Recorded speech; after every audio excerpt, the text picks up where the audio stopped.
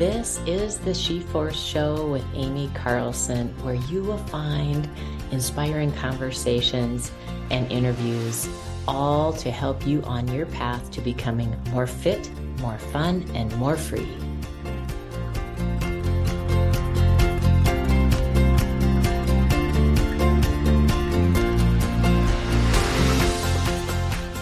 Welcome to the She Force Show. I'm your host, Amy Carlson.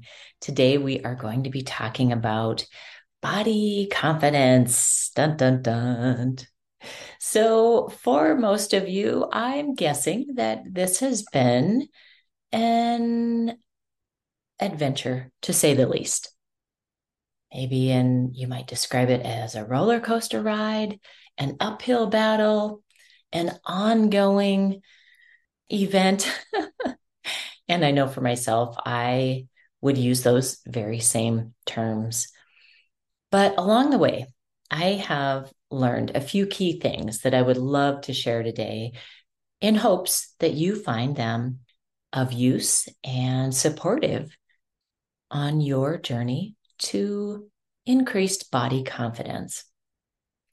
So we'll start from the outside in, and that has everything to do with the clothing that you wear, from the color of the clothing to the style of the clothing to the fabrics that you choose. And without going into a large amount of detail, I will start with one key thing, and that is finding a color that relates to your skin tone.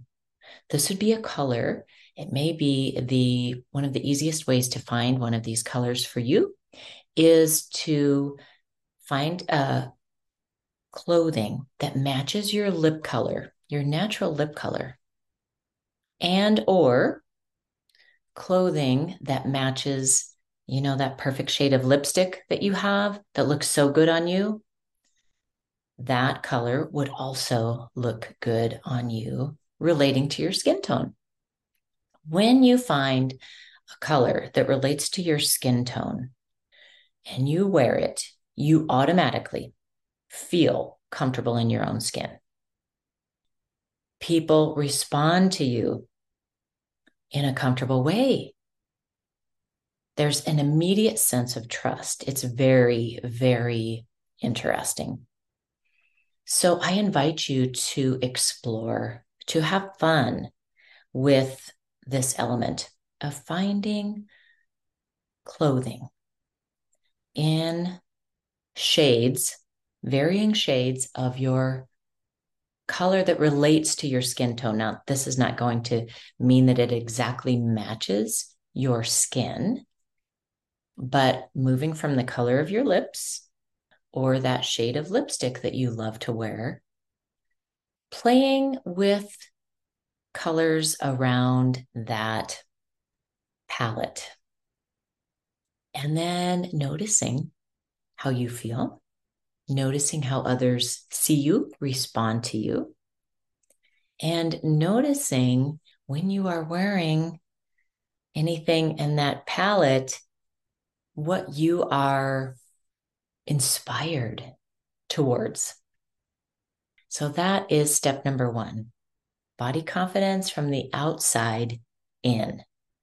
Step number two, moving your body in ways that really harmonize with you, that bring a joy. So often, I have a background in health and in exercise leadership, and many people have an aversion to the word exercise. So right here, right now, if you have an aversion to that word, feel free to change it. Maybe just call it movement. You could call it playfulness. You could call it having more fun. You could call it going on recess, whatever works for you. But we all know that our bodies desire movement. We need to move that energy. And when we can connect with what our body desires in this time, rather than having a checklist, I need to go to the gym. I need to do this type of exercise, whether I like it or not. We know that if you don't connect with something that you actually enjoy, you won't stick with it. So, getting in the habit of asking your body, what would feel good now?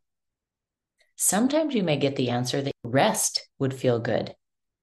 And allowing yourself to experience that instead of pushing it to do something that wouldn't feel good in the moment, that is a huge step. That is going to serve you and your body so well, and your body confidence. So, listening to your body and responding to what you hear as far as what kind of movement would feel good at any given time. And then step number 3 is intuitive eating, asking your body what would nourish you now. You can try this in many different ways because you'll notice right off the bat, our minds want to get involved, and our minds will say something like, oh, you deserve this. Or our minds will say, oh, you can't have that. And so we're right in a battle right off the bat. If you can drop into your body and ask your body what it would like in any given moment, it's going to tell you what it needs. And it's very wise. You will be attracted to something that has those nutrients in it that right in this time makes sense for your body. It might not make sense to your mind. In fact, it probably won't make sense to your mind. So you'll have to get used to this little kind of push-pull.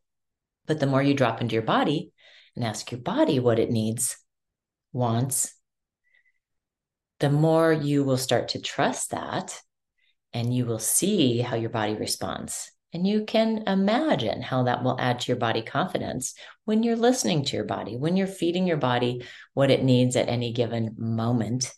And another way you can do this is see how you're attracted or repelled to a certain food.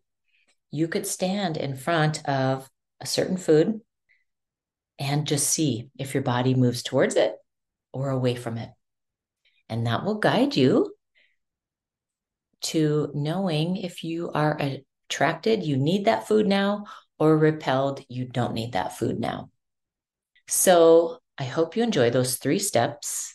Number 1, working with the clothing, color, fabrics that best suit your body. Number 2, asking your body what kind of movement it would desire.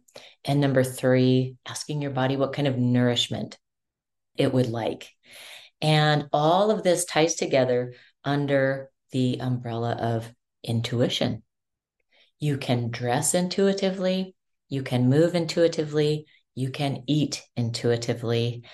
And I can guarantee you that when you do, your body confidence will increase in a way that is respectful of your body, brings about a sense of joy, and adds energy, actually energizes your life experience. You will find that your life force energy, once you start paying attention to those things, your life force energy increases. And isn't that what we all desire? Thanks for tuning in today. And as always, know yourself, be yourself, and free yourself. Hey, thanks for listening to the She-Force Show. If you'd like more information about what we do, you can go to our website, www.sheforcecoach.com. Be sure to follow or subscribe to our show on your podcast app of choice. Until next time.